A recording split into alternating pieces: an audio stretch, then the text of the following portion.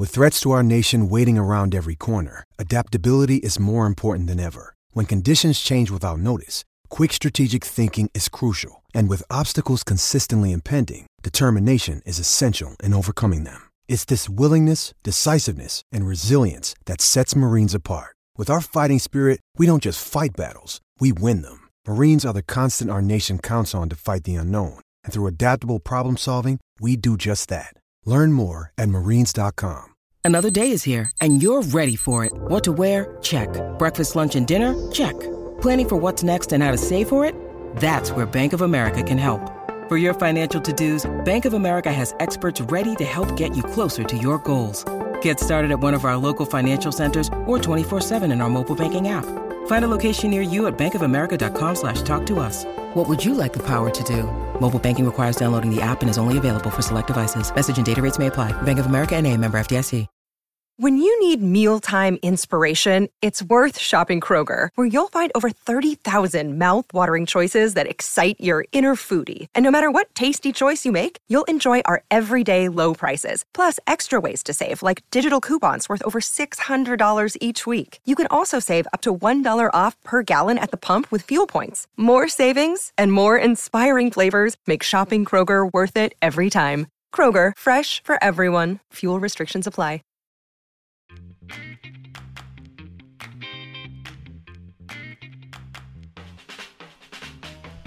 Oh, what's going on, everybody? Welcome to episode 375 of Flow Wrestling Radio Live. I'm your host, Christian Piles, joined as always by my mainest man. I don't know why I say always anymore. I've got to find a way to actually describe when and the frequency in which we get predominantly joined. We are predominantly joined. More often than not, you are here, but there are times you are not here. So it's probably been like 368 out of 375 shows. No chance. But a high percentage, certainly over half, which means predominantly would apply. We have Stephen Kyle Brackey. He is here. He's joined by the Eagle and the Bronco, two majestic animals. And to my left, the Wrestling Nomad, Danny Roy Lobdell Jr., the Wrestling Nomad. Howdy. Follow him on Twitter, Instagram, and Napster. You have a Napster account? Yes, big on the Napster account. Follow him on Napster at Wrestling Nomad. At Wrestling Nomad. Duh. Yep. So that's you his. know why they call it the Napster? Why? Because he was napping when he made it. Wow. Yeah. That's not true. When he thought of it. Yeah. Totally untrue. Okay. Beat the Streets. It's amazing every year, and it was amazing this year.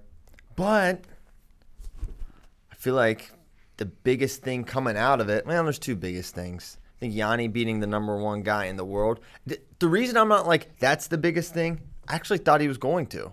And I think you thought he was going to. I think a lot of us, it wasn't just like, we love America. I was like, no, I really thought he was going to win. I think a lot of people did and gave him a good shot. I think there are international guys that will match up more difficultly for Yanni. But I think Bajaring's one there that makes a lot of sense, and it kind of, the style worked for him.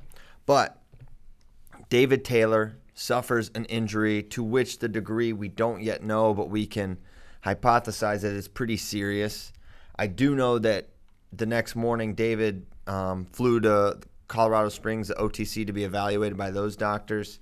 So obviously really serious, and in the first early exchange, and there's so many things that make that strange. One, David Taylor's like never been hurt, ever, like in a serious way that caused him to miss any amount of time. That we know about, in wrestling. Well, I mean, he's never missed anything. Yeah, he's just wrestled. I mean, 4 years. He never missed a duel in college. To my knowledge, he never got hurt in high school. And then since then, he's been at everything he was going to wrestle at. He's wrestled at and wrestled throughout it. I was wondering about that.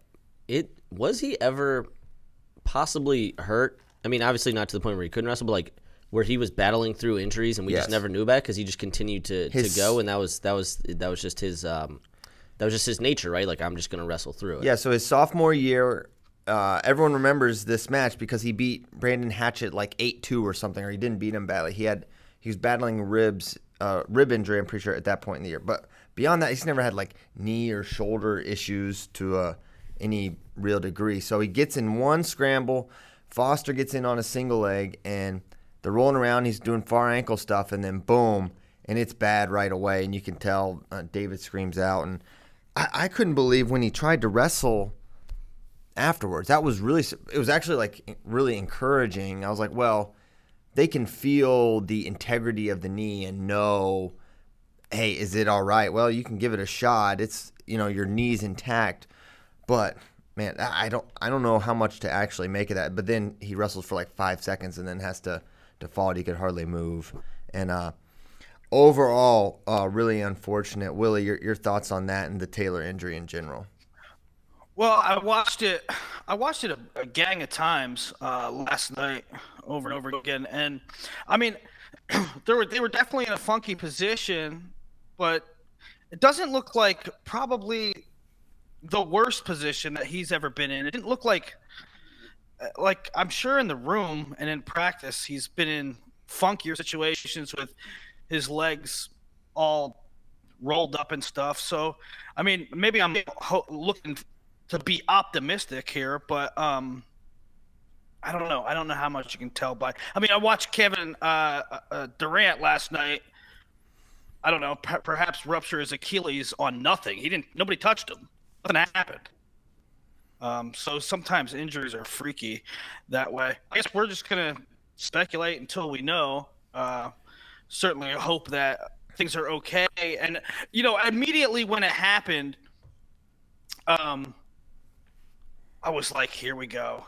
Here comes people complaining. People are going to say he shouldn't have been wrestling at a charity event. He shouldn't have been wrestling. And it wasn't that bad, but there were a couple people that did it. I mean, my stance is, I don't know, you put 1,000 hours in the wrestling room and grueling practices and all kinds of things to wrestle a 6-minute match, and you're probably more likely to get injured in practice than you are in a match.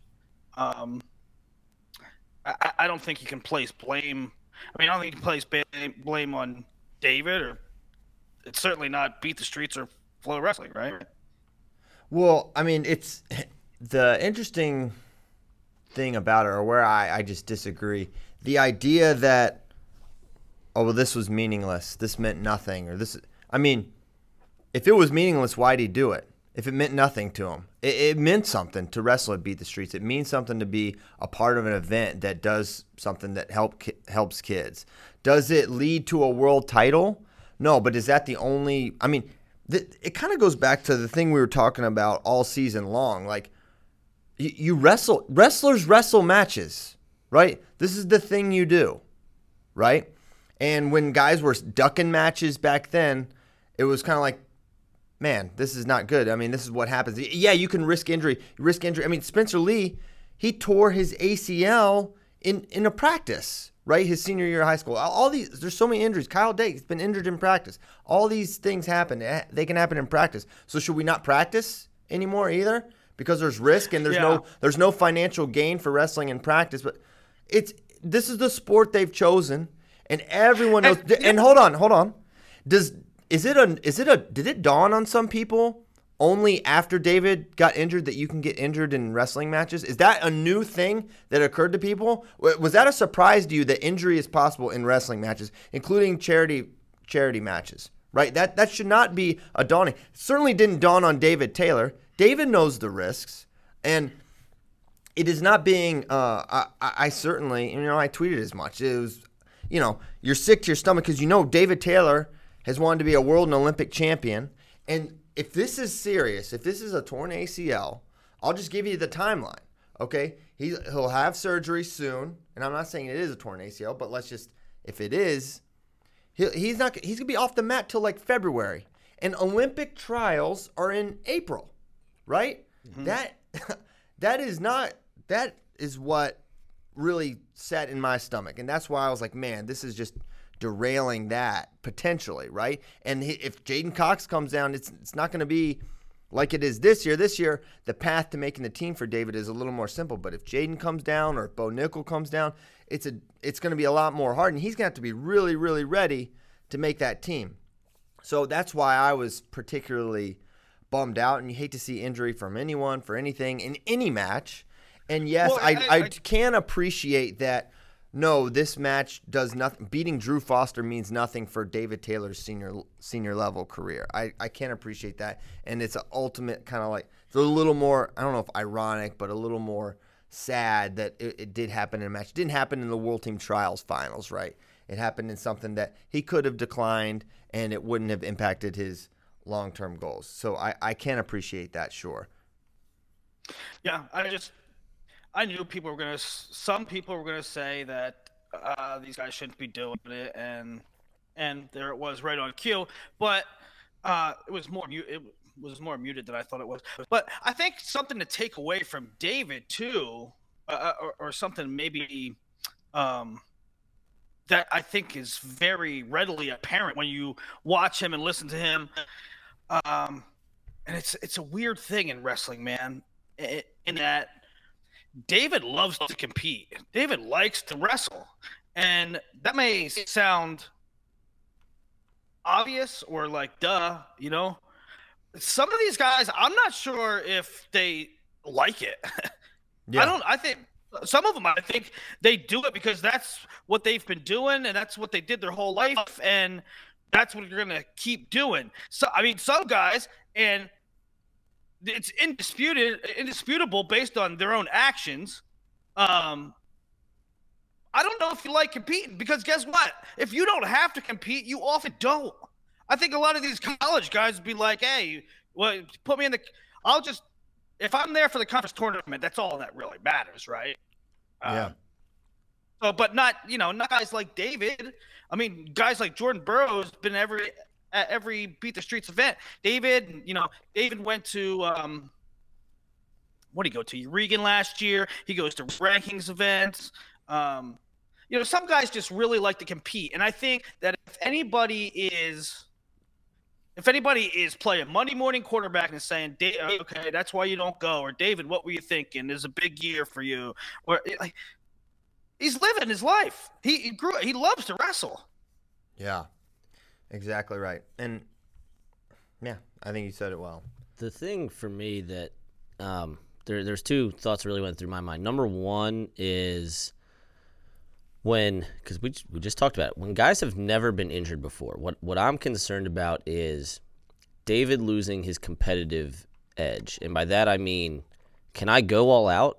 Will my knee be okay? Whether he's gone for a week or whether he's gone for a year, that thought in the back of your mind, and David's a professional, right? And he's been doing this his whole life, so he might not be one that comes to. But we've seen it at every level for guys of all skill levels.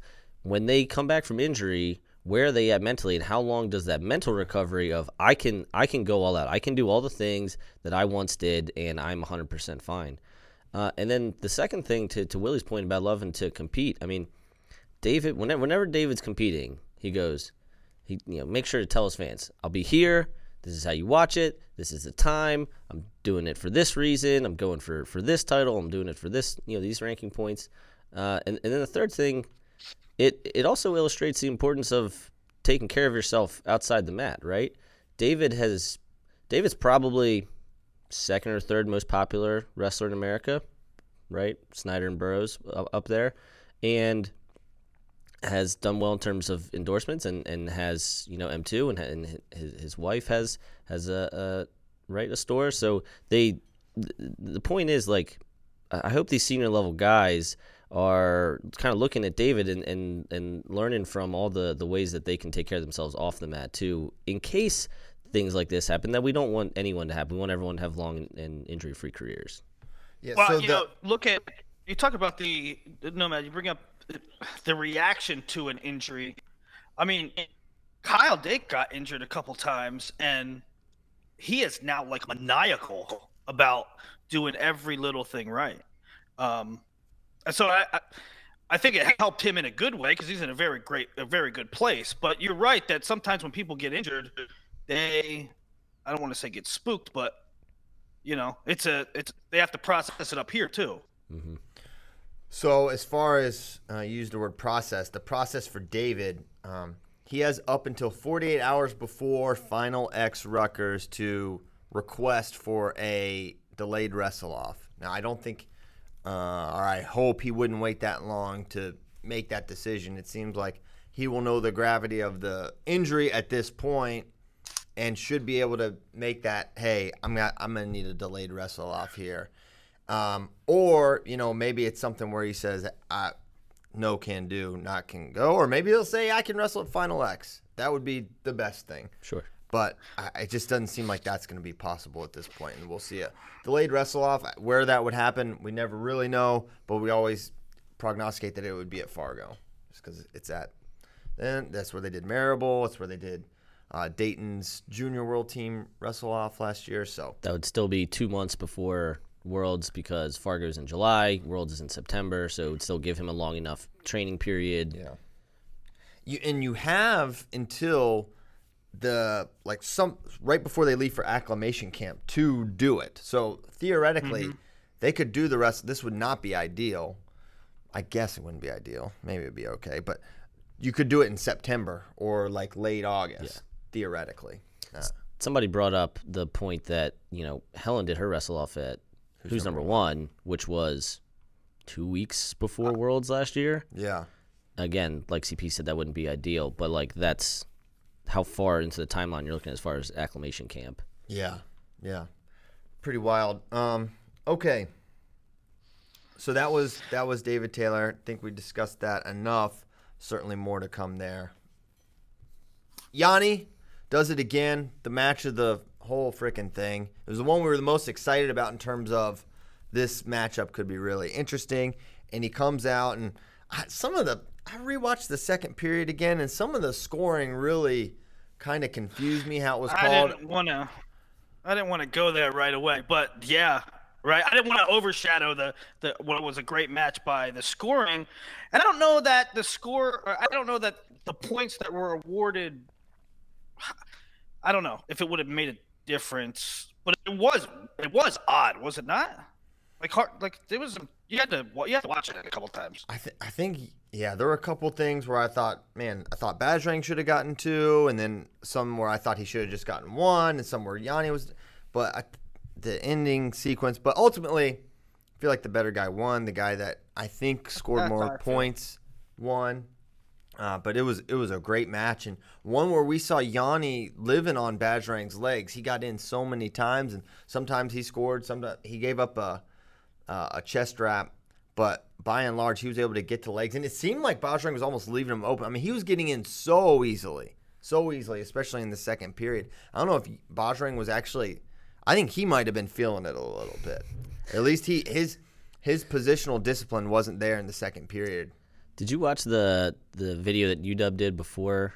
No, I didn't get to watch it yet. I want to. So I liked it, and UW's been doing a lot of them. They did one for Sedge Live. Go check this out. Anyway, he says his biggest liability is his leg defense. And Yogeshwar Dutt, who is Indian legend and a guy who Bajrang looks up to, and not quite his personal coach, but a guy who he trains with frequently, he's like, I need to get to Dutt's level of leg defense to do the things that I want to do, right, which means world and Olympic titles. And I think we saw that here, and I saw that when I was watching film of him beforehand when you're talking about Asian championships, Aliyev, world championships, because, look, Bajrang wrestles everywhere too. And Yanni was aware of that. Yanni knew, I need to, if I get to my offense, I'm going to be fine because I'm not worried about his pace, or at least Yanni himself said he's not worried about his pace, and he knew that and got to it. But to your point, he put himself in danger a couple times. I didn't know this, but I was back doing interviews, so it was this room where it was they were warm-up area, and also where they brought him back for a mix zone for the interviews. And I said to Donnie Pritzloff, I'm like, who's cornering Bajrang? And he said his name. He said the guy's a Georgian, and he said that Bajrang trains with the Russians and Georgians almost exclusively. I mean, not exclusively, but more time than he spends in India. And I didn't know that. That was surprising to me. So, but yeah, I think that you would think the level of defense would pick up if he's working with those in Russia all the time, because I mean, they shoot a lot. Yeah, his coach is Georgian though. Well, that's correct. So ultimately, Yanni may be the hottest wrestler in the world right now in terms of what he's been able to do the last couple weeks, winning the U.S. Open, beating the world number one. He's now sitting out to Final X. And I just keep thinking about when Thomas Gilman talked about his run in 2017. When you just get on a roll like that and it keeps rolling, it's hard to slow it down. Like he had all this momentum from trials, and then he goes and he gets world silver. And I kind of wonder if we're seeing something similar with Yanni here, where he's just rolling right now. And I don't know if there's anyone that's that much better than him right now domestically that could derail. There's only one person that he ultimately has to beat, and whether it's Zane or Frank or Jo or whoever emerges at 65, they're going to be going against a guy that's super confident. That's a crazy thing about wrestling, man. Is and we're starting to have such depth, whether it's at the college level or our Olympic ladder or world team ladder. I mean, Yanni's great. We all know he's great, right? We all know he's good. But could you have predicted a guy that's in these tight affairs with Joey, who didn't qualify now for the trials, and Ironman a month and a half ago, and now he's beaten? I mean, now he's just. I mean, what I'm saying is, if you're that good and you get on a roll like he's getting on a roll, things can change quickly. Well, think about Kyle Snyder's run. Not only did he not win, not only was he pinned in the NCAA finals, he lost to Nathan Burak and Morgan McIntosh that year. Okay, second semester. Yeah. That happened. He lost to Kyvan Gadsden twice that year. Okay, within a month of losing to Gadsden, he beat Varner. And then eventually he beat him again and made the team. And then he won Worlds. He beat Kadisov. So at least we can say we've seen it before, right, with another transcendent guy. And I don't know why or how it can happen. How does Nathan Burak beat Kyle Snyder 3 months before he wins World? I don't know. I don't know why or how. All I know is maybe it says a couple things. There's a lot of really, really good wrestlers in America that can push our guys. I think that's definitely true. And I think it says that these supreme talents are not they're different in freestyle, right? And I think maybe the lesson is in freestyle, the better guys win more often than whereas in folk style things can be a little bit closer, like with Ironman, like with McKenna. Do you think? I don't think this is the case, but I pose it to you. Do you think there's anything? Do you think it's Yanni just getting hot at the right moment, or like really hitting his stride at the right moment? I don't want to say getting hot because he's always really good, but do you think there's anything to the fact that one, Yanni already won an NCAA title, so he wasn't that jazzed to win a second one, or two, that he just simply likes freestyle more? Well, he certainly does like freestyle more. Yeah. He's said as much. That's not a mystery. Yeah, is there a motivation thing going on during that? I don't know. I don't think it was that. I think he came back late in the season. He wasn't great for a long time. He didn't look like Yanni for a while. There were a couple matches in there where we're like, whoa, what's going on here? I don't think it was motivation. I think it was it trusting the knee? Was it he wasn't in great shape yet? Was it? There's a variety of reasons. But I think, post ACL, remember, a year ago he was just he had ACL surgery, right? Yeah. So the fact that he's this far advanced, I think you're just seeing he's just more healthy. He's just in better shape. He's just been able to wrestle more. So that's what I would attribute it to. I put a lot of eggs in the health basket. Not that Yanni was look, he won NCAAs, right? So he obviously wasn't broken, but not getting a true preseason, then having to make weight 25 times. And I don't think the weight itself is terrible for Yanni, but it's like, I didn't get a preseason. My knee's banged up. I'm the defending champ, so everybody's giving me their best effort. And the weight is a thing. Well, yeah, I'm not saying it's not a thing. No, I know you're not, but I'm saying it's not easy. It's not easy right. for him. 25 times, right? And I think that month off, or not month off, but that month break to reset, go, okay, this is the style I like more. This is now I only have to weigh in probably 6 times over the course of 6 months, or 8 times over the course of 6 months, as opposed to 17 weeks in a row. Mm-hmm. I just think it reset him and allowed him to get back to what makes him great. Reset is probably a good word. I'll tell you this though too. I think it's pretty obvious for everybody to see that he has matured physically rather quickly. Has he not?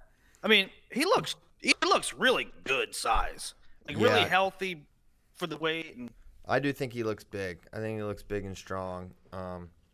It's possible he was always a little more physically developed than we realized too. Now that seen him, because we hadn't seen him against the senior level dudes. I don't think he's like year over year like a vastly improved wrestler. Maybe he is. But I think maybe he's been at this level physically. We just didn't realize it because we hadn't seen him against the grown men yet. Yeah, I don't know. It seems like he's matured a little physically. But a couple other things I wanted to share from back there in the warm-up room that I thought were interesting. One was that Bajrang was like dejected.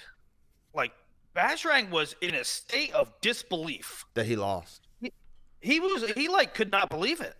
Really? I mean, so, I think that's important. I think it's important to say, yeah, he gave Yanni what he had, I mean, he really wanted to win that match.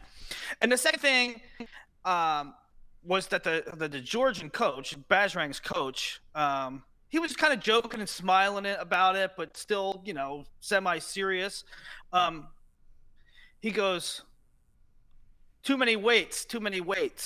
And like when Yanni's about to do his interview, and at first I didn't register. I'm like, wait, Yanni lifts too much weights. I don't know what you're saying. And then I'm like, oh, I know what he's talking about. The blood timeouts. There's too many weight time.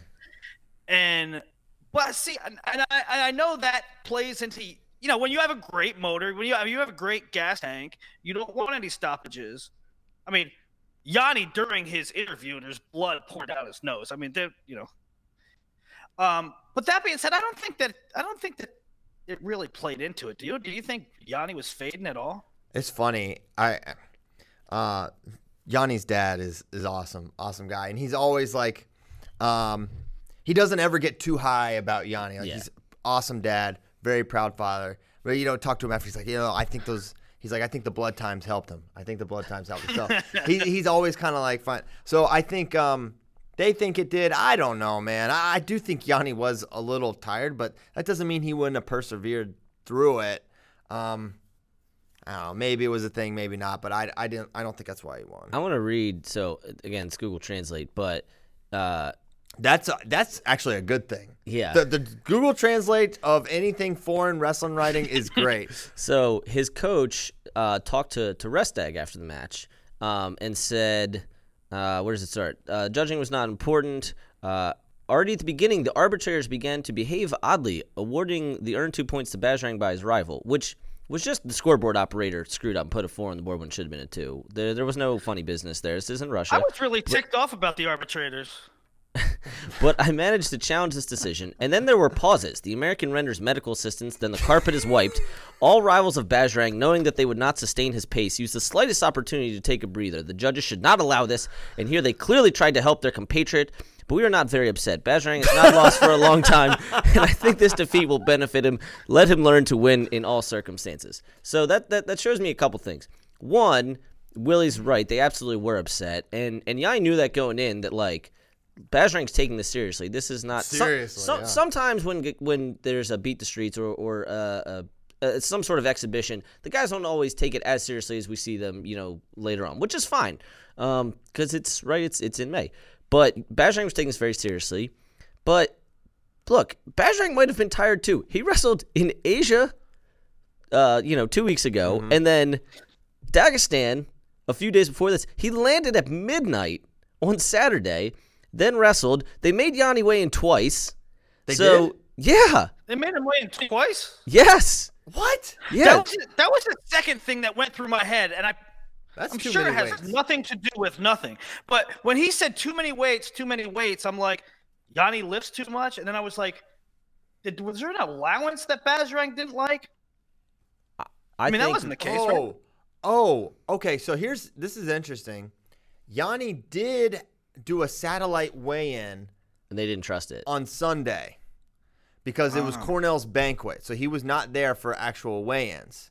So honor system on that one, and then I guess there was a stipulation. Hey, you can only be so many kilos over on the day of. Maybe that's what that means. I don't know.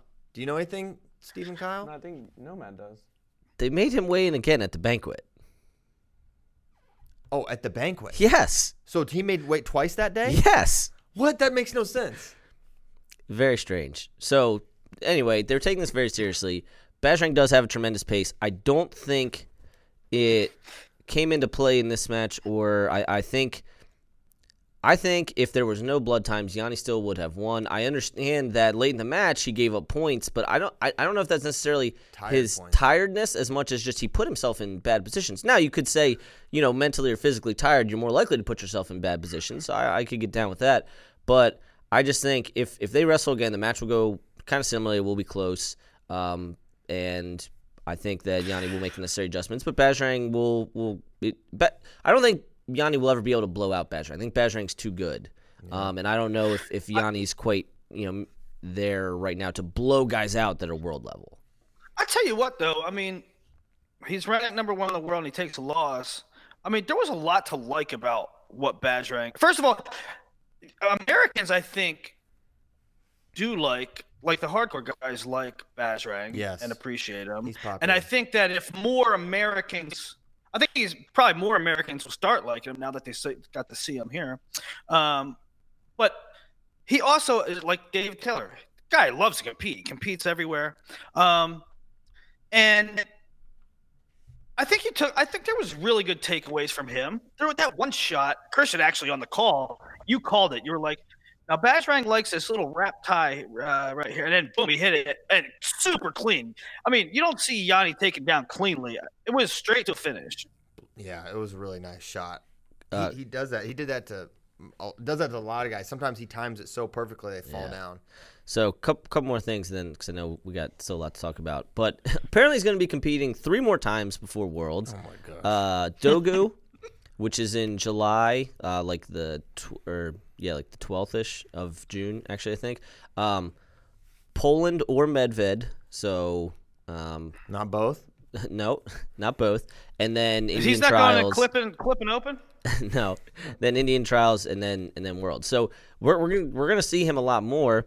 And then as far as if Yanni wins at Final X, I don't think he's going to get a chance to face a Russian, which will probably be Chikaev or Rashidov, and I think one of those two is the best guy right now. Yeah. But I do think he could get a chance, again, if he wins Final X, to face Valdez, the Cuban, Valdez Tobier at Pan Am Games, who has won bronze the last 2 years, and I think is unquestionably one of the best guys in the world, and a guy of the caliber that Yanni or any of our guys will have to beat to win a world title. That guy year. 2-day weigh-ins is crazy. He can make 65. He was big at 70. Yeah, when it was day before. He was big at 70 day before. Facts. We're gonna send guys at Dogu. I don't know. It'll be interesting to see. I mean, don't Russians often go to Yasser Dogu? No. They're going to be in Poland, though. We should cordially invite them. Russia, we invite you to come to Yasser Dogu. Now I got to look up Dogu real quick because I'm annoyed that I can't remember the coach said, the calls weren't fair and they gave the wrong points and they gave him all these extra timeouts and that's why we lost. But I'm not mad. We're not mad. I'm mad about it. The whole blood time thing reminds me of Vegas. When Tom Ryan was mad because Ashnell had that bloody nose in the finals. That was good. Tell that story. Ashnell started bleeding. He was up 12-0 on Micah. And then Micah starts coming back, and then he had a bloody nose. And so they stop it, and Tom Ryan's like, what's going on here? And Pritzoff looks over at Ryan. He's like, he's got a bloody nose, Tom. What do you want to do? He's like, what do he wants to do? And then Goodell's like, you want to clean up quick? All right, we'll clean up quick. That was an all-time story. Okay, so Yasser Hey, pretty Dogu- good night for them, by the way. Oh, yeah. Rutgers. I mean, they had Aragona. Ashnault wrestled pretty well the second period, and Nick won. Those guys were happy. Yasser Dogu, July 11th to 14th. That's ranking series. That's a month after Final X, so I imagine we see you guys there. And we're definitely going to see our Olympic weights at Pan Am Games August 7th to 10th. So I imagine those will be the two things the world teamers will do prior to Worlds in September. But I'm down to talk about Rutgers if you guys want to. Well, we can get to them. Let's transition right now to Nicky Freestyle. Nick Suriano got the win over Joe Colon. We thought it would be. I think everyone here thought this would be a match. I don't think anyone here predicted a blowout or even necessarily a Colon win. I don't know if we ever did our final predictions. He said something in the interview, like somebody from Flow predicted him to lose by a lot. I think he was thinking Fretwell. He's thinking of Fretwell because that was in my story. The bet I made for some fried chicken with Cliff Fretwell, who was adamant that he would be tech followed. Well, Cologne's his boy. I know, but if he said Colon was gonna win, it'd be one thing. But it's like to be so sure that he was gonna tech follow someone as good as Nick Suriano. Well, what I'm saying is, Nick Suriano probably doesn't know that that's his boy, right? Like, it's almost a pick. Yeah. And Fretwell ain't on the payroll, even though he's OG, the Oest of G's. So it was, as far as that match goes, I guess I'm watching it. I'm not particularly bored, but apparently the internet was bored with Nick's performance and Joe's, I suppose, in there. But I think Nick did what he had to do. I think I will say this: if Nick is going to pursue freestyle, he's going to have to make adjustments on his hands to the face behavior. Oh, there was only 1 or 2 or 7. It was insane, but it was one of those things where, until he's really actually punished for it, he's not going to stop doing it because it's. Well, it's sort of role reversal now, right?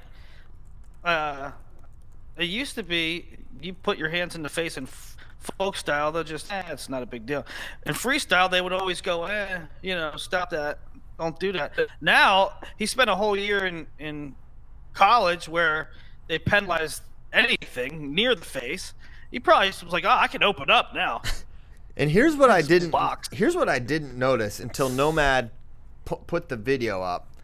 I had no, I mean, obviously I was watching, I was on the call. I had no idea that Colon completely turned his head. I was just focused on Nick.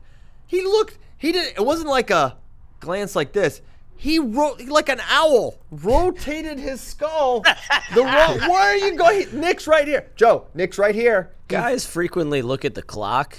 That was one of the more egregious ones. And the reason I posted the video is it was the whole thing because Nick perfectly stopped the step out where his foot didn't even go partially out where you kind of see the half in, half out. Perfectly matadors him out, circles back in, waits for Joe to look, shoots, and when you look away, it's a lot harder to stop shots.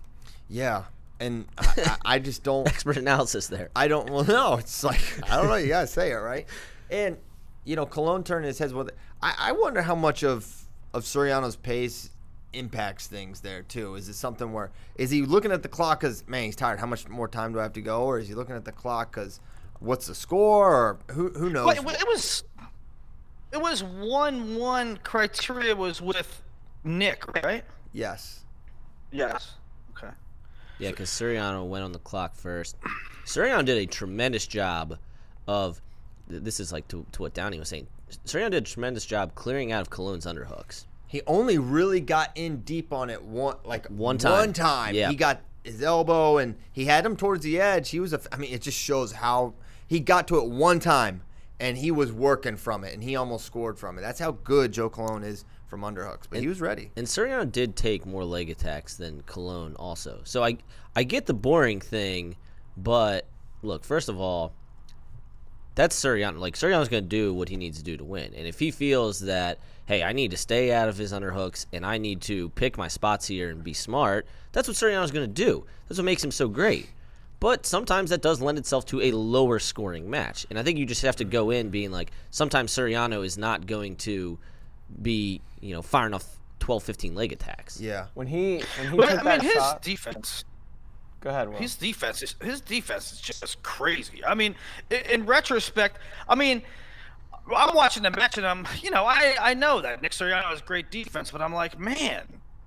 And I'm thinking about the NCAA. I'm like, maybe even during the NCAA season, I even underrated his defense. Why isn't this guy shooting more? Why isn't that guy? I mean, Micic only got in like once or twice in 2 matches on it. I guess DeSanto got in a bunch, but I don't know. It made me rethink some other NCAA matches of his this year. What were you saying, Kyle? I was just really impressed because when he got in on that shot, it's going right where Cologne is really good, and we've seen him score a lot of exposure points from right there. And for a guy like Nick, who doesn't wrestle freestyle a lot and isn't used to that feel, I mean, he just hung in there and just patiently finished. It was really impressive. Yeah, you're exactly right. And all right, what would you say to Nick Sirianni? You get on the leg, what do you need to do? You need to finish quick. He did not finish quick. He wasn't able to finish quick. He had to go right into the wheelhouse of Joe Cologne, and he figured it out. And partially maybe you see why Nick was a little more reluctant on his attacks. I think he and Dayton both, man, those guys let it go. They've got such great leg attacks. They have the ability to finish. They could let it fly more. And what I think that would enable them to do, they would be able to mess up some and give up counterpoints, and through it would be like almost nullfish, or like they're through over time, more attempts. It's something like that Willie always said about Jordan Oliver. The more attacks you take, the more just things you make happen, wrestling positions, Nick Sirianni and Dayton Fix are going to come out on top of those. So I think, and they're still very young in their careers if we actually have true perspective about it. And I think it's something that they will definitely evolve. And, Dayton saying that at the U.S. Open is like music to my ears. I'm like, this could be the start of something huge for him. Yeah. Agree 100%. And I was thinking the same thing over the past few days about them being young. I'm like, is it that they don't want to make a mistake, or is it just that? I mean, it's crazy to think that they don't have the reps to do it, but maybe Dayton's still only 2 years out of college, high school. Nick's still only 3 years out of high school. I mean, these guys are still young. Yeah, they're puppies still. I want your opinion on something that Kyle Snyder said recently, which is, and it kind of made me rethink my whole perspective on these guys entering the Open. He said, in his opinion, you should not enter the Open as a college guy, like as a 19 to 21-year-old, if you're not ready to win it.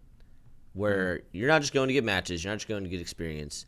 You are going to, Yanni Dayton, like, win it as, or what he did, as still junior eligible, or a year out of junior eligible. Yeah.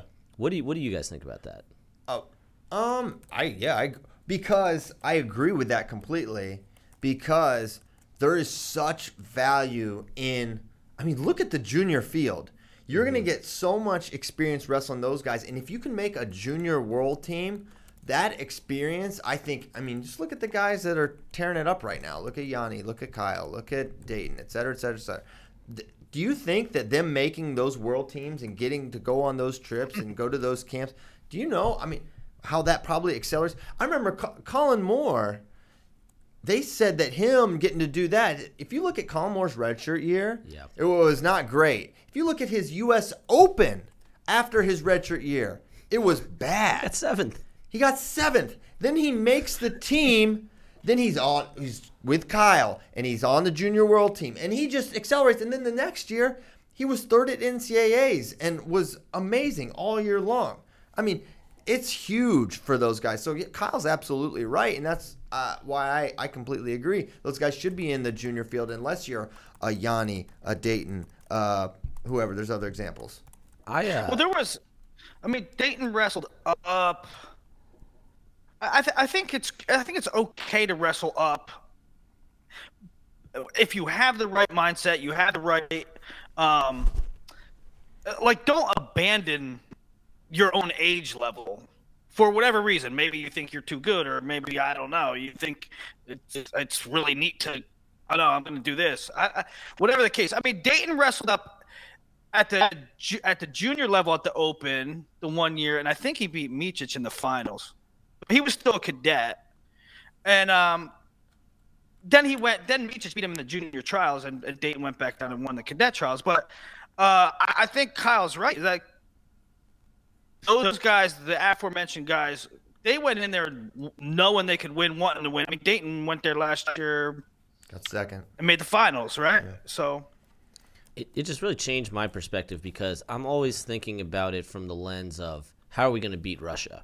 And when I see the acceleration that their guys make in that approximate junior age from 18 to 21, where I see guys and I'm like, this guy was on their team, or he wrestled at Junior Euros, or he was got a medal at their junior nationals, and then in a year or two they're beating senior level guys, good senior level guys. I'm like, why are we not encouraging our juniors to, even if they can't win, to get those reps against senior level guys? Because I'm always like, why don't returning world medalists get a bye to the junior trials finals so they can try their hand at seniors? And the one that sticks out for me this year would have been Aaron Brooks. Do I think Aaron Brooks could beat Alex Dieringer? No. But would I like to see him get more senior level reps?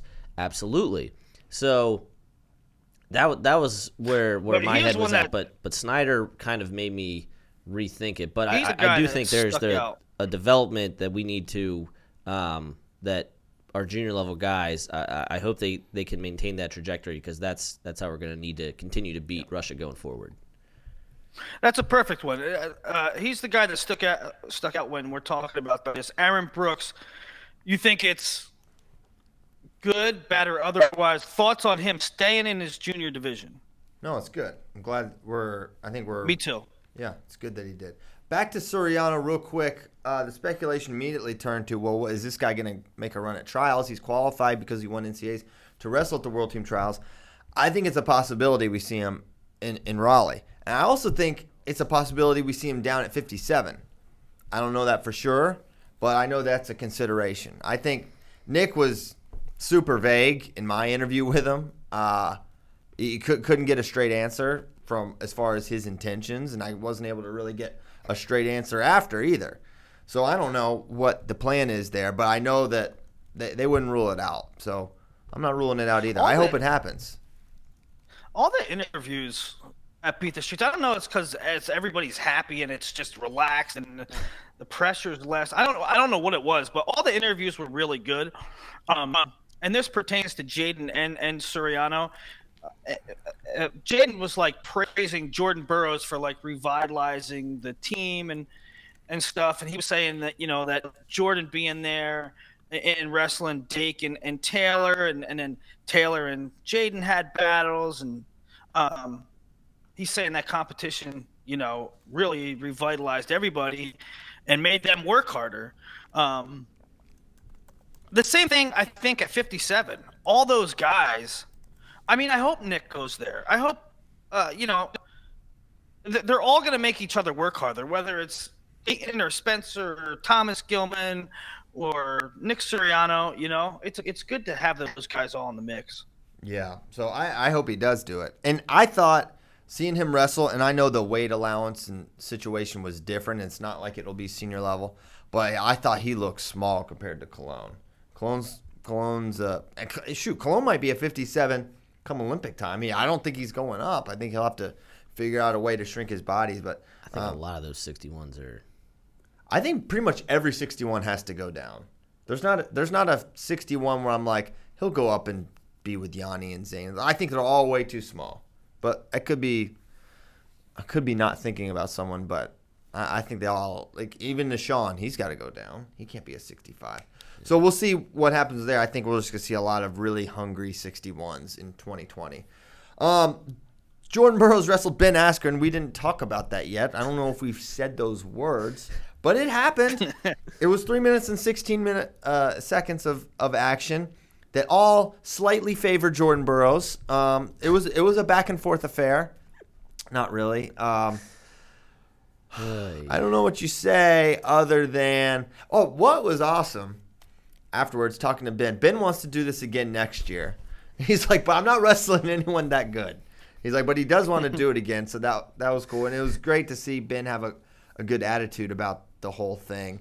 I think he. Hey, I think the salient point here to be made is that Ben did a lot for the sport and in a humble way. I mean, he knew that he was going to get beat. He's a big star, man, and he knew he was going to get beat, and he knew he could get quasi embarrassed, and he was willing to do it anyway because he has the pull from another entity, right? And that's just going to illuminate wrestling a little bit more. So, I mean, kudos to that dude. And, man, That's my read I on can't it. tell you, this guy's motivation, Ben Askren's, how much of his motivation lies with he just wants wrestling to be as healthy and promoted and as popular as possible. He is so it's like his main focus, like this UFC stuff, everything seems to tie back to wrestling for him. It's really the guy is as pure a wrestling person as maybe there is, right? This guy just loves wrestling and wants to see it do well. It's really, really important to him, and it comes. I think wrestling fans see that as well, that how invested he is in the health of the sport. But the times of him competing against the Jordan Burroughs of the world are no more. And he mentioned, the timing and this, that. And he never even got Jordan. There was some speculation maybe Jordan's going to let him get in some positions.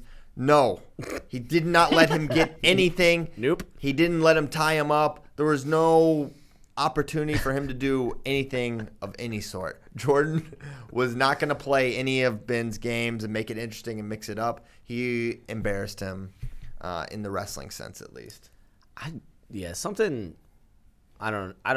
not saying Burroughs was like lying when he said those things, but something seemed to switch where he's like, this is insulting. I'm the king. You don't step on the king's court if you're not taking it seriously, and I'm going to mess you up now. Well, they were both smiling before the thing started, so I don't know how. They both took it seriously, but I do wonder if something. I think. And someone asked us a very good FRL question. Do you think that Jordan seeing David get hurt was like, all right, I'm not mixing it up with this dude. Yeah, maybe. I'm just gonna beat him. I'll let it get out of the first, but that's it. If you haven't watched that interview, that's not really an interview. It was one of the coolest interview post-match things I've ever seen in wrestling. Jordan's going back, and typically, you do an interview with one guy, you do an interview with the other. But Ben is right there. I'm like, Ben, just go in there. Just go in at the same time. And nobody had to ask a question. They're just talking, and they break everything down. And listen, Jordan had a game plan, right? The only questions that were asked were, Jordan, was your plan to work from distance? And Ben, what was your plan? Your plan was to try to counter something. He said choke him out. He did end up at choke him out, yeah. So, I mean, Jordan took the match seriously. He was just not, as Christian said, he wasn't going to play around. He wasn't going to get in the positions in which he could be vulnerable. Yeah. So, but it was awesome. It was really cool that it happened, and appreciative of both of those guys participating in it. Thank you. It was awesome, and I think the community really appreciated it, even though it wasn't exactly a riveting match. Thanks to both guys, because you're the best. Go kick Masvidal's butt, Askren. Yeah. He is so funny. I mean, obviously, a pretty confident individual, Ben Askren. We're sitting there before we're in the NYAC basement where they have practice, and it's me, Bo Nichols sitting there, Amy, his wife, and Ben, and we're just sitting. And Ben and Bo start talking. Bo asks something about his fight. He's like, "You got a fight, or who are you fighting next, or something like fight related?" And Ben's just laying there. He's like, "Yeah, it's gonna be really easy. I'm gonna kill this guy." He's just like casually like, "Yeah, it's gonna be super easy." And he's like, "Bo, you probably know this. Like, you ever just put your hands on someone, and you grab them, and you're just like, this person could never do anything to me ever in anything in the world." And so Bo's he like, had yeah. He's like, "Yeah." He's like, "That's what he felt like." Well, he rode with him before? Yes, they. I bet there's not many guys Ben hasn't wrestled / put his hands on in some facet at this point in his career. And yeah, they I forget when it was. I don't know if he came up to Milwaukee or he went down to Florida. All these camps, all these guys, but they did a practice together, and he said it was just like he just destroyed him. So he really thinks it was funny because he says that, and Ben's wife is just like, oh my gosh, like kind of rolls his eyes like this guy is so ridiculous, but he's so. All right. I believe him. I'm like, yeah, he's gonna choke this dude out in the first period. He probably will. Excellent intel. You just gave great betting info to all of FRL listeners. Well, I'll say this. Well, one, I owe you some farms. Two, so cash in, get some farms, July 6th. But also, he actually made that comment about have you ever? I put my hands on this guy. I just felt like he could do nothing to me. He said that in the press conference back whenever that was. Mm-hmm. So he's made that comment before, but how casually he was like, yeah, it's gonna be really easy. was awesome. Ben's the best. Jojo Aragona smashed Adam Buziello. Box jump. He box jumped onto the stage, which was, yes, it wasn't big enough, and I'm sure they'll make adjustments next year so that you don't have a couple people running off the stage next year. Thankfully, no one got hurt, and it was all good. Mueller showed his freestyle supremacy over pitch. He looked big. That's what I said. Sitting there on the mat, it was like he is. So this is two different weights here. I'm not sure if something happened with the +3. But he said he's going to wrestle 57 in Raleigh. Yeah, I tell you what, he might have been the happiest dude in the building. He was like on cloud nine that he got to compete, and I asked him, 57. He's like, yeah. He's like, it's not that bad in freestyle, but now my question for you is, I think he looked great, and he made a U23 team last year. And pecking order, what kind of shot you give him in a field with, to make Final X with the Gilmans, and who else is in there? Darren Cruz and who am I missing? To make Final X, I'll be very frank. To make Final X. Jack, I love you. 0.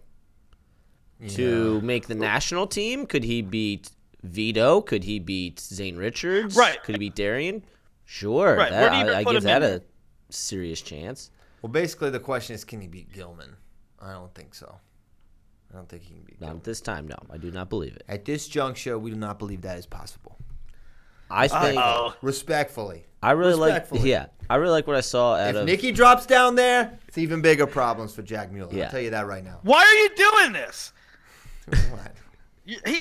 Christian's doing the Bob Soriano voice. I've asked you to do this. It's just a Jersey I've accent. asked you to do this for like 3 years, and you won't do it. Now you just bust it out. I love it. Dude, John Smith.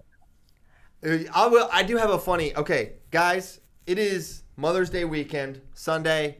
Make sure you take care of your mothers because they put up with you. Mine put up with me for 30 some odd years, and rest of the moms are the goats. Yeah, they're the goats for sure. So make sure. But it's funny Bob Soriano story. Meet him. He gave me a heart attack on Sunday. So go and say hey to him. We're in the press conference and it just ends. We're walking around talking to people. I see Mr. Soriano, shake his hand, give him a hug. He goes, "Happy Mother's Day." I'm like, "Is that today?" He goes, "Next week." I'm like, "Oh." I'm like, "All right." I was like, "I'm not sure why he said that to me, but maybe just to give me a panic attack because I'm a nervous person sometimes." But that freaked me out. But I'm glad it wasn't Mother's Day because I would feel like I'd be in 2 doghouses because I have a wife who is a mother of 2, and then my children, and then I have my own mother. So that's 0 for 2. But now I'm out. Bob got me out in front of this. So you have no sisters, right? So no sisters, 2 brothers. I have a wrestling mom story too from this weekend. I was leaving the event, going back to the hotel, when I run into Ben Honus and his father. Honus. And they tell me they were cool with me saying Ben Honus is a 3 seed, and they're cool that they said their mother she wanted to rip my head off. It's always the moms. It's always the moms. You know who's gonna be an all-time wrestling mom is Jessica Scott. Oof. She'll be a decapitator. yeah. I'm gonna tell you that right now. She probably, if she's listening to this, she's probably say, yeah, you're about right. Cara Molinaro. Wisnowski. I don't know her. She was pushing the stroller last year while Frank was wrestling Chamberlain and was more into the match than basically anyone. Obviously Frank's her husband, but like, no, she's gonna be on one too. Did you say Miss Gwiazdowski? I'm pretty sure Miss Gwiazdowski went at your head. She is sitting out with a bye to Final X for the wrestling mom. Every time I talk to her, we have great conversation. But I remember it started years ago. This is years ago. During the rankings, back when heavyweight was really, really good. Nick had not beaten anyone. He was awesome, but the way he was ranked, he wasn't ranked all that high. Like he was like 5th or 6th. It was the year he won NCAAs. We had like a back and forth. This is back when we had comments before they got rid of those. We're trying to get them back. So I'm like going back and forth with Miss Gwiazdowski, very respectfully, but it was not appreciated. Then she confronted me at I think it was the Wolfpack Open, and then it was fine for a little bit then. And then last year at Final X, she's berating me, screaming at me on the call. I'm commentating. Nick just made the team. He beat Adam Kuhn. And she's behind me yelling at me while I'm trying to. It was Miss Gwiazdowski. Didn't you pick Gwiz to win? No, I did pick No, Adam. that's why. Oh, you screwed up. That was why. And they were going bananas. Mrs. Gwiazdowski and I think her sister, it was Nick's aunt. Jeez. They were wild. What do you care? Like Listen, here's what is so baffling to me. I can't imagine the joy I would be feeling if my son made a world team. And the fact that I'm yelling at some numbskull who picked against your kid, that's where your mind's going? Your kid's on a world team. And you're yelling. Your first thought is, finally, I can yell at Piles. That is all time for me. That is. You're gonna start another war with her if you keep going. Yeah, I was gonna say. What? There's nothing I can do. There's nothing I can say. I've been nothing but nice to her. I do not think it is open aggression to think that a person can lose a wrestling match. I don't think that is a war against a son or Gwiazdowski's honor. Does it need to be established that Nick Gwiazdowski is insanely good at wrestling? He's a 2-time world medalist. He's a 2-time champion. It's established. He's amazing. He's one of the best in the world. Are you anti-Polish? We should do it. He's American. What are you talking about? Our favorite wrestling moms we should put out on Mother's Day. Hey, there were some good questions this week, though, huh? I know. There really were. There was some good ones. Congrats to Nick Gwiazdowski on his dominant win over Derek White. He looked great. He'll probably make the world team again. That is what I'm predicting. That is what I will also predict. Hold on. We should at least say something about every match that happened. James Green won. He was really moving Ashnault around earlier. It kind of changed a little bit towards the second period.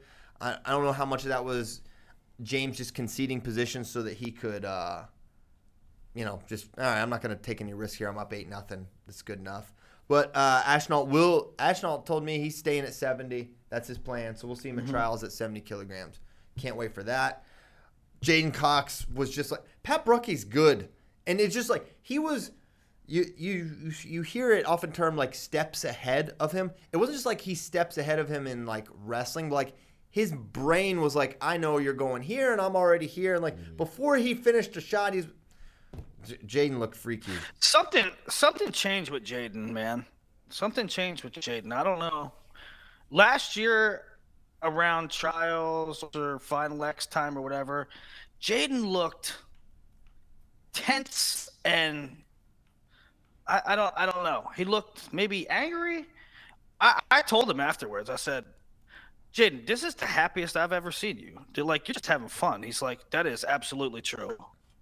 And he also, you know what I didn't realize? I was just talking. He's only 24 years old. Did y'all hear? I'm sorry to laugh, Willie.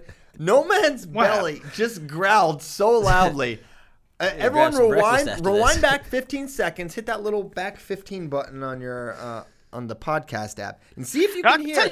See if you can hear that growl. When's the last time you ate? I bet this is gonna be an audacious answer. No, last night. I can tell you what. Yeah, we ate dinner. Right. That's exactly right.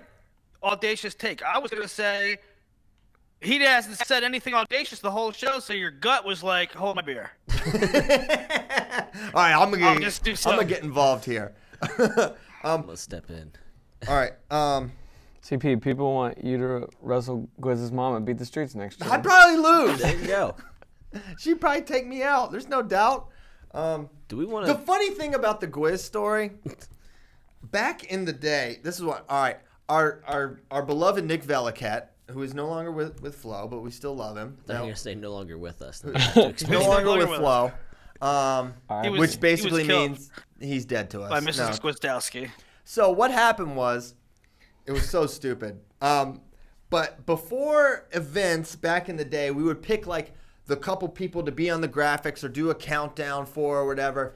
And before Vegas in 2013, when I basically just started, I was like, you should have Gwiz on here because he's one of the few guys that I really think can beat Tony Nelson this year and blah, blah, blah. I like went to war because I was like Team Gwiz all the way. I was like, this guy, he could really do it. I think he's really, really special.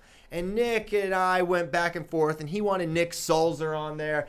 I can't believe how vividly I remember this. But I like went to war, and Nick Velikat is a person that if you think I'm difficult to argue with, this guy will bring out the worst in you. To the nth degree. He's the ultimate arguing. He certainly knew how to get under my skin at that point in time. So we had a knockdown drag out in G-Chat. He makes it terrible. You can get in the dumbest argument over not an important thing, and he will rip your life apart. He will look up and find out you got a C in chemistry and be like, how smart can you really be? Because you did this. Yeah. It's like, Nick, that was 6th grade. People don't forget. Yeah, so anyways, I've gone to war for Nick. I'm Team Gwizdowski, even though the family may not actually believe it. All right. How did he do at that tournament, by the way? He lost to Adam Kuhn. Okay. He lost to Adam Kuhn. How did he do at NCAAs that year? Did he beat Tony No, Nelson? I'm just curious how it went. How did Nick Sulzer do? Oh, Gwiz did better than him, I'm pretty sure. Look it up. You have no idea. I have no idea. But I was vindicated. I was vindicated by NCAAs because that was my point. I was like, we should be building Gwiz's profile here because he could be a star down the line. It's one of the last times I was right. 2013. Nick Sulzer won the tournament. He did? Yep. Beat Mike Moreno in the finals. All right. This is all alleged. There's no way to verify if that's actually true. All right, 2 questions. We were talking about Jaden. Let's get back to him. Connor Short asked a great question. What were your thoughts on Jaden saying he's the most underrated and overlooked wrestler of all time? Underrated. Well, first of all, I think in general, with Jaden's point, I actually agree with him. And it's something I sort of talked with him about at the U.S. Open. So Jaden Cox is a world champion. He's a 3-time NCAA champion. He kept Kyle Dake and David Taylor off teams. Those guys are also now world champions, okay? And then now he is a world champion. So he has done, he's an Olympic medalist as well, right? So he's done a lot of things. And I think for the credentials and the things that he's done, I think he has a huge point. But so if people are asking, why is Jaden Cox, who is as good a person as there maybe is in wrestling, right? Why is he not talked about like a Dake, a Taylor, a Burroughs, a Snyder, even a Gilman, right? And I think there's reasons for it. I think it's a confluence of factors. One, Jaden is admittedly not a big social media guy. He's not a big fan of it. Correct. He's not out there. He's not someone who's really particularly interested in building a big social media profile.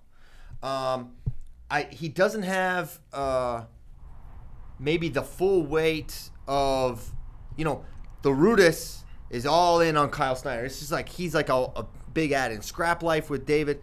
And I'm not sure if Jaden's sponsors are like that forward with him and that putting him out in front of people the way those guys are. Additionally, he wrestled for a power program, but in terms of how much exposure the wrestling community had, he didn't wrestle in the Big Ten. We didn't see him that much. If he wasn't on Flow, you basically didn't see him. And towards the end there, they didn't go to the scuffle towards the.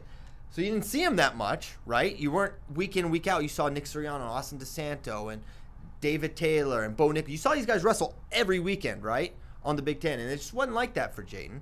He also didn't have a real rivalry with someone, right? He was just kind of better than everyone. The Snyder thing never really morphed into a rivalry because it was just the 1 year, and then Snyder went up to heavyweight. So I think go ahead. He's also one of the few that, and I think you're right on the money with all these. I think geography is a big part of it too. Mm-hmm. But he's also one of the few guys when you talk about Dayton or I don't know, some of the young stars today, they wrestled everywhere. Like in high school, Jaden, we would see like great point. We'd see at they would see at Fargo, and that was it, right? And the other guys you almost kind of watched grow up. That was something I agree with that too. Gonna mention, Will, where he had this rivalry with Kyle Snyder in high school, but that was about it. And David Taylor from a more power state, Ohio, right, more power program, St. Paris Graham. So it even started before college. I like CP's point about him not putting himself out there, and then to Willie's point earlier that he talked to him in this interview. This is the most comfortable and happy we've ever seen Jaden, and I think part of that is maturity, right? He's older now. He's out of college, right? So he's out of that realm, and he has a huge influence to the OTC guys, right? That EAP program. So he kind of has a more of a purpose now to lead these guys and take on shepherding the future generation. And then he wants to be a big spokesperson for Beat the Streets now. So he has, not that he was purposeless before, but he now has all of these things going in his favor that are probably allowing him to be more of who he wants to be and more comfortable in who he wants to be, and then slowly increasing his social media presence and being around more, and just we see more of him. So one thing I said so Jaden is a guy that has a message and has a purpose and something he's really, really passionate about, right? Mm-hmm. But I'm like, Jaden, you're talking to me about all this stuff. Where can people access your thoughts? You don't have a YouTube channel where you're putting this stuff. It's just like you just talk to people and you spread it, and that's a great way to do it. But for as far as maximum impact, right? You need to put yourself out there a little bit more. Mm-hmm. So I think he's right, and I do still think, in spite of all these factors, I think he is underappreciated, and in the fact that that I think that Bo Nickal can make it interesting with him. Maybe that's audacious given what he's already proven he can do, and I'm not sure Bo maybe is ready. And a point that a fine wrestling mind brought up to me, I won't use their name here, but they're like, what is the track record for guys with lefty sweep singles against Bo Nickal? And I was like, oh, wow, yeah, Zahid Valencia absolutely destroyed him with this attack. Now, that was years ago, but I still think the point holds, and he hasn't wrestled anyone like Jaden in a really long time. So, sorry to get off on that tangent there, but I think Jaden has a point, and I think Jaden should be much more appreciated, and maybe that starts with maybe Flow Wrestling needs to do a better job. Yeah, it's tough. Listen, we did do a film about him. I know we did. That's one thing. We did a film about him, and when I first saw that piece, I was like, "This is amazing," and it was like, it's amazing. It's interesting. And it was one of the it didn't pop, which I never really understood. Willie, you're right. And when the funny thing was, we have, one thing I'll say about us at Flow, we have great instincts collectively about what is going to do well and what is not going to do well. Mm-hmm. We thought when Bader came back and we had the Jaden stuff, we're like, this is going to be bigger. It's like Terry level big. And we put our full weight of energy and marketing behind it. We thought this is going to be huge. And for whatever reason, you guys did not consume it and appreciate it near at the level we expected. And to this day, it's one of the more confusing things that has happened to me at this job.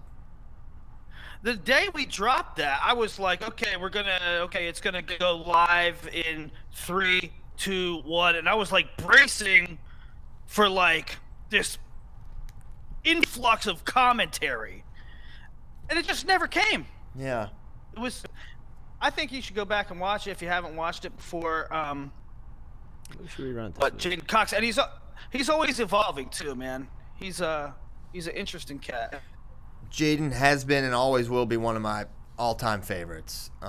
He's one of the best there is, and he's one where I have. So they have these things called like flashbulb memories, right? Where they stick out more for whatever reason, and I have more for his like individual wrestling, like 3-second snippets of his matches than maybe anyone. Yeah. Right. You have the forward sprawl. When he backhooked his first Beat the Streets match where he backhooked the guy in where he kicked him. Yeah. And just the way that he beat Brett Favre when I wrote that article, like kind of poking the bear that Favre was going to beat him at Southern Scuffle. So J'den just has all of these different things, and it's just this confluence of when you have a guy who is tremendously talented with a coach who has a different mindset that's really matched up well for J'den, and then a guy who works so hard and like Christian says, has this purpose and this mission and is very strong to his values. You just have this incredible person, but for whatever reason, the masses haven't latched onto him in the same way. Yeah, I don't get it. Get on board, folks. Okay, that was a good question. Next question. Given that the entire FRL team hails from back east, would Flow Sports consider creating a small Flow Wrestling HQ in a city like, say, Pittsburgh? It's closer to your homes and to a lot of good wrestling. Might save a lot in the travel budget. That's from Will the Thrill Band, who I'm pretty sure has been communicating with my father, who's been talking about this since the day I moved here, trying to figure out a way for me to get back east. But no, I don't think that'll ever happen. I think we'll probably always be in Austin, Texas. Never say never. Sure, it makes sense, but it makes sense for us to be under the umbrella of Flow Sports because there's a lot of things that are happening here that you guys probably don't realize, that how much we work together with things that are non-Flow Wrestling specific, right? So I think we'll probably always be in Austin, Texas. And if I can't be back east, I'm glad I'm in Austin. Is it true that Flow Nats next year is going to get rid of bout numbers and instead have gout numbers? Bold if true. That's from Chuck McNugs, Willie. Hey, McNugs. I'm about gout free right now, people. Give me a break.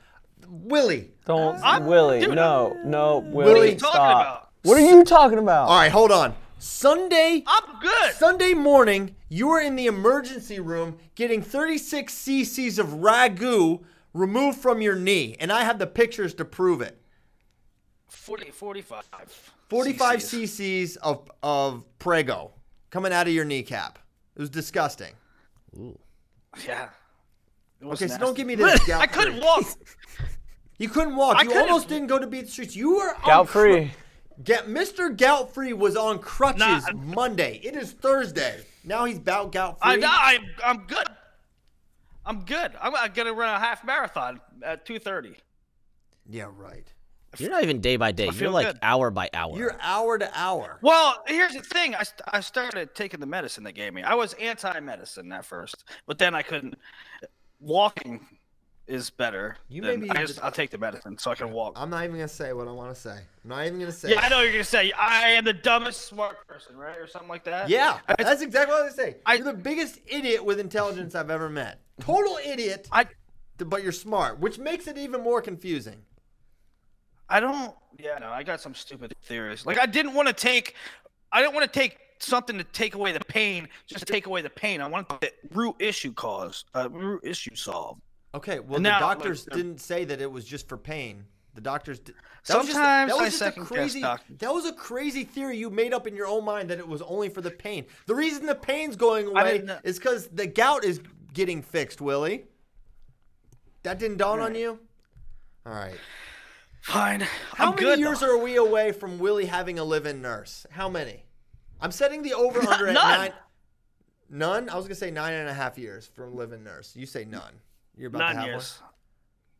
No. I'll say under. I don't need a. Under 9 years, you were going to have live-in healthcare. What are you talking about? I'm telling you, gout changed my life. I'm going to start working out, and I'm going to start doing things right, and it's going to be good. Gout was the best thing that ever happened to me. Speaking of the best things that ever happened to you. Did you have Speaking of the best things that ever Willie? happened to me, I did have oysters. Which you're You know not what I supposed to had- have. you know what You're I not had supposed to have that day? seafood. You know what I had that day? Lunch, sushi, dinner, oysters. That menu looked like a Waffle House menu. It looked very risky. It looked like a Waffle House sushi place. Well, it wasn't. It was a little establishment I like to call Hooters. You got sushi at Hooters or oysters at Hooters? No.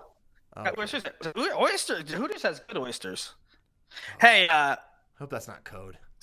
speaking of. No, it's not code. There's so many things have you never- I miss references. I was like, I know, man. and that's just the funniest part is that you don't even know if it's a reference or not. The Kyle. reference is normally clam, but okay. Oh Lord. Oh God. No, Daggone man.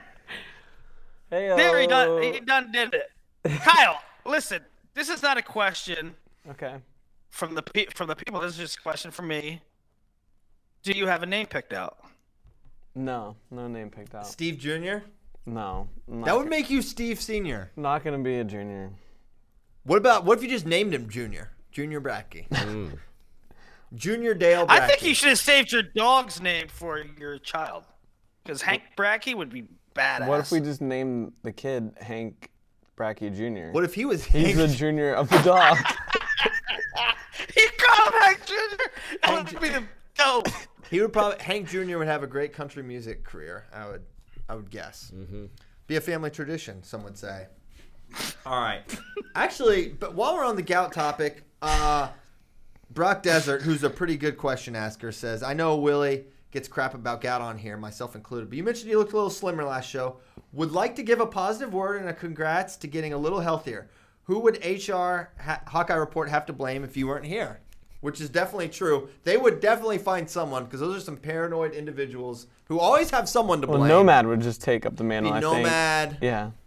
They've tried at different points in time. They've tried to get most of us fired. Is the question, if I died, who would they start to hate at Flo? There's no question. He just wanted to encourage you on your quest for health. Oh, okay. So Thanks. Thanks, Brock. I love whenever I go to Iowa and I run into a fan or a dad or something. They're like, you guys need to stop looking at those Hawkeye Report guys. We know they're crazy too. And it's like, well, that's You're right. I've done so much better about that. There was a time.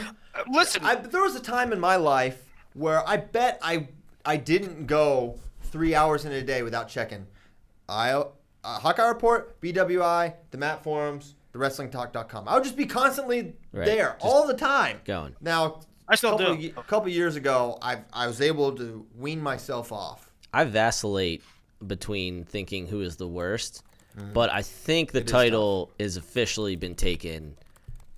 The Mat Forums are the worst human beings on the planet. They win because at least Instagram commenters are still the worst. But as far as message boards go, Yep. the thing with Instagram is they're just young and they got a lot of gumption. The people on the Mat Forums They're young are and a lot of actually gumption. dumb. No. if that ain't gumption, that's not. No, gumption. it's bad No. gumption. No, Instagram is that's just straight up.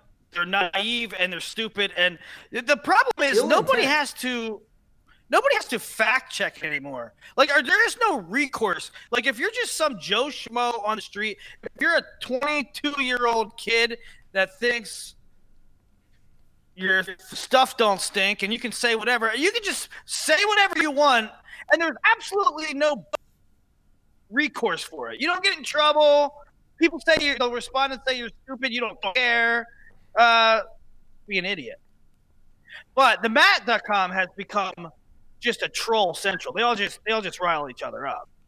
Yeah, That's all there. I don't go there. Except Spay put a hilarious. Yeah. Anyways, I don't even want to get into it.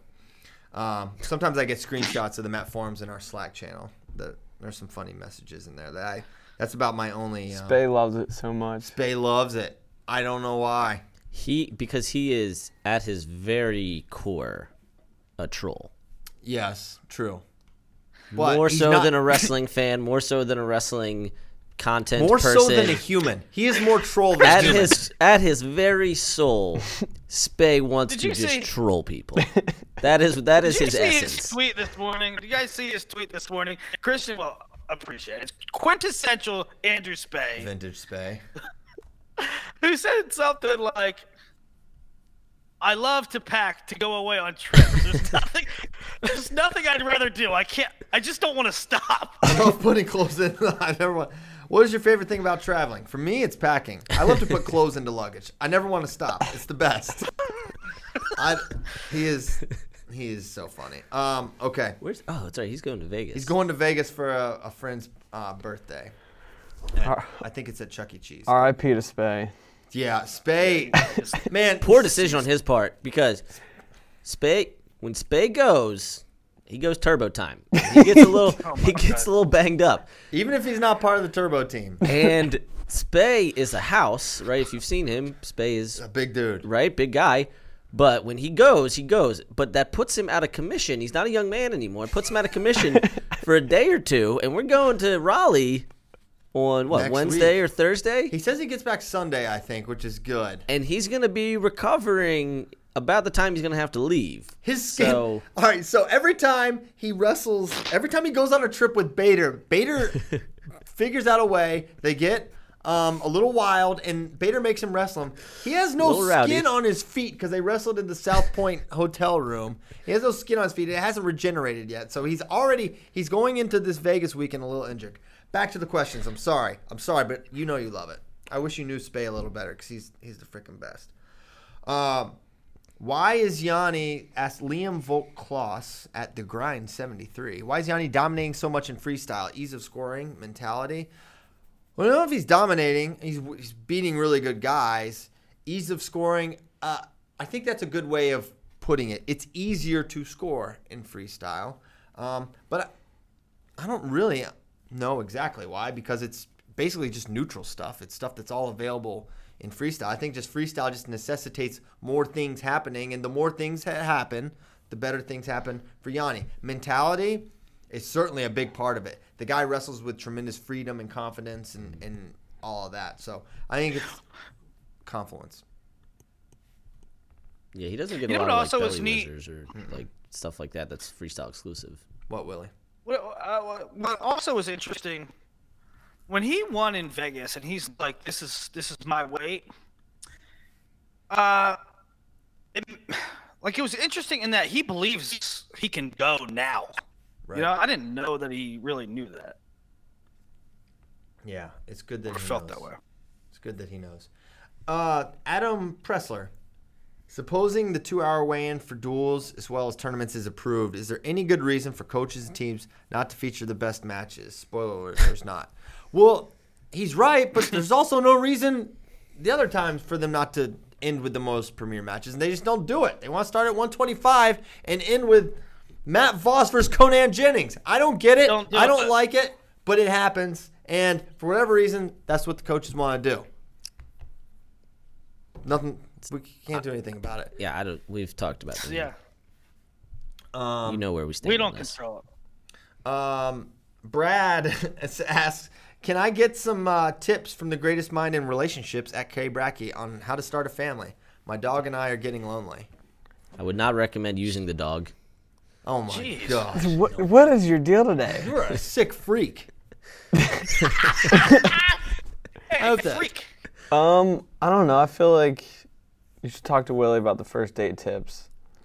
Oh my and then, then we'll circle back. His question does not lead to a family, apparently, because his family. That's true. I know, but his you don't question's want to about have family prevention. That's true. You don't want to have family right out of the chute. No. I mean, your first question. I mean, as audacious as my question is, my first question was, "Are you on birth control? Are you on the pill?" Conversely, the alternatively worse question would be like, "Can you want to have a kid with me?" Yeah. I mean, you don't say that in the first date. It's a delicate dichotomy between somewhere in the middle. Can you get pregnant and can I impregnate you? You got to find some sort of happy medium there. Okay. If Trent Hidley and Nick Rena are the beefcaking up to 84.97, who's a better 1-2 punch in the country than at those weights? Well, I would like to submit to you one Maxwell Dean and Benjamin Darmstadt. That would be a better 1-2.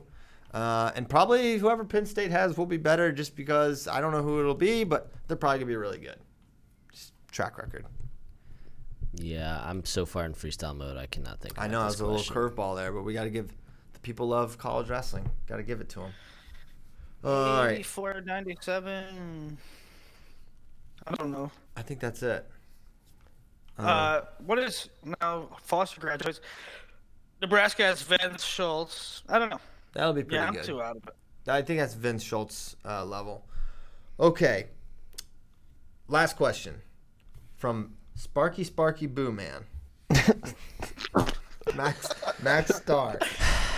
Who has the highest ceiling? Why would you make your Twitter? Is this a grown ass man? He's got facial hair. Is Sparky Boo Man a grown ass man? Damn it. Who has the highest ceiling for world and Olympic success right now in America? Forget about past credentials for the moment. Who has the potential to reach the highest peak moving forward? Well, maybe Gable. I think Gable. I think Jaden Cox. What, Sparky? You're our Sparky Boo Man. It's just a funny name. It is funny. And it's funny because I wasn't ready for it because his name is just Max Starr. Yeah, that's normal. But then I read the handle. It's Sparky Boo Man. Willie, can you help us get back on track? Who has the highest ceiling? I'm out. He's back. He's out on questions with friends. Jaden, maybe it's Jaden. Jaden is maybe someone that can, he's going to have to beat someone really good to make an Olympic team, but I think his ceiling is absolutely insane. How he picked up Patrick Bruckey, that doesn't happen. I was talking with a little name drop here, Pat Downey III. You may be familiar with him. He won the U.S. Open. He's like, I don't even know how you even think you could try that. He's like, I don't know how he thought he could do that to him. And then to do it, it was like freaky. It's one of the more audacious throw attempts that I've seen. The one that always sticks out in my mind, Gutsalov wrestled Gadisov, and I want to say Medved in 2016. And Gutsalov tried like the straight over the top WWE suplex where if you like pause it at one point, both people are 12-6. Mm-hmm. And that didn't quite go as expected, neither did Jaden's, but just like the audacity to be like, I have this much horsepower that I am a freak and can throw another 200+ pound human like a ragdoll is insane. Biceps alone, Bruckey's a lot to pick up. All right. Anything? If Yanni can stay at 65 for if he can stay at 65 for a long time, he could be the thing. Here's my thing with that. Here's why I don't say Yanni, even though maybe he's like the best wrestler there is of the bunch in terms of just doing wrestling things.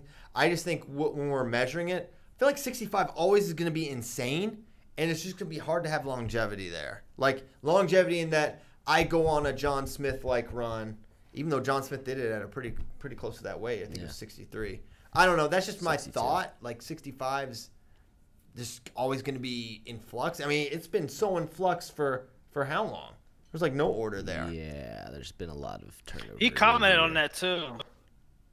Yanni in his interview, he said, he's like, winning the Open was fun, but the goal is to beat foreigners, number one, and number two is to bring stability at 65 because we haven't medaled there in so many years. We haven't medaled there, but also like there's no stability in the hierarchy of 65 in general.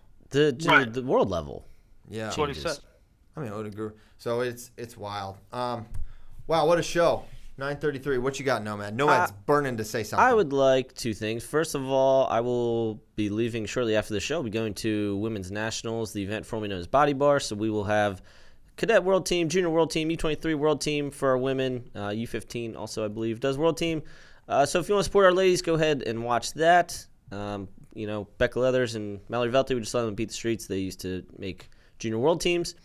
And then I just wanted to something that came out yesterday or maybe 2 days ago. AJ Ferrari, number 1 pound for pound high school kid in the country, number 1 on 2020 Big Board. He put out his school list, and then the next day we got a picture of John W. visiting him. So that is noteworthy. So some of these schools, they have their very specific about, all right, this is the recruiting person. They did that. For John to do a home visit, I think is pretty dang telling about their interest and investment in Landon AJ Ferrari. So pretty interesting. I screwed this up because I even wrote down that I wanted to make these points. To the point of women's nationals, Amity Lord 69 kilos, Kenny Blades 73 kilos, 2 of the best young talents in this country. I would like to see them at who's number 1 this year. I don't know if that's possible given the weight difference, but I think if we're going to have another women's match, who's number 1, it should be that. And then with regards to the Ferrari thing, if you look at his school list and Braxton Amos' school list, there's a lot of crossover. So I think that those two are going to play out. Their recruiting is going to play out intertwined, and that's a match we might see at who's number 1. That would also be awesome. And I know who's number 1's a ways away, but we're already thinking about it. I think we'll get that one for sure. Well, hey, want a little fun factoid for the fans? Love them. Me and Bader went up to Body Bar one year. On the way back, we were driving through Waco. There was a biker shootout. Oh yeah. And there was like 10 people died, or 7 people died, or something. They just resolved it the other day, like 2 weeks ago. Really? Not one human being was charged with anything. They literally were like, we can't figure out who did what. They just filed it under Boys Will Be Boys. Yeah. Wow. There were dead bodies everywhere. They're like, well, what are you gonna do? It's been a while. Or they come back to court. They're like, wait, we're still talking about this one? I read the article in the prosecuting attorney's office was like, yeah, like no one will talk to us about like what they saw and everything, so we can't figure anything out. It was just chaos. Snitches get stitches. It's true with biker So they're gangs, like, we're just gonna give up on this and forget it ever happened. Yeah, you don't talk. Oh boy. Don't talk to the feds. Okay, that's it. Snitches get stitches, and it's time to go. Caleb was ready. I didn't have to say it. I didn't have to ask for it. Caleb just knew. He just knew it was time to go. Sparky, Boo Boo. Boo Man. Use adult names. Use adult names. We going Tuesday, Wednesday next week? Due to travel schedule? You know what? We're going to ask him right now. Yep. We need to do Tuesday, Wednesday, because Thursday we're headed to Raleigh, North Kakalaki. Can't wait for that. Thank you so much for tuning in. Sorry we couldn't do it Tuesday. We were in the New York groove, headed back. Now we're back for now. And thanks so much. We'll see you next time.